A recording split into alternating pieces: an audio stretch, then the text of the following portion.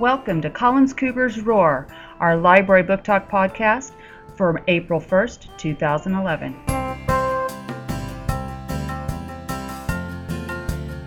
Today, Peter from 2D is going to tell us about one of his favorite books.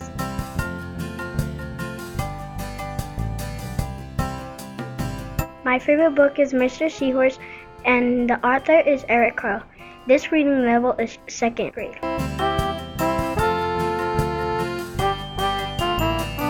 This book is about Miss Seahorse who laid her eggs in Mr. Seahorse's pouch, and the eggs stayed there until they opened up.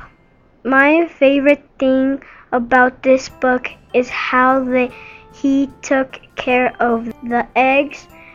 You should read this book because it tells you how to help each other and to take care of babies.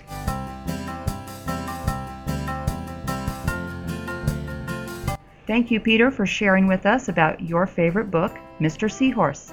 Boys and girls, if you'd like to come and borrow this book, come on by the library and check it out.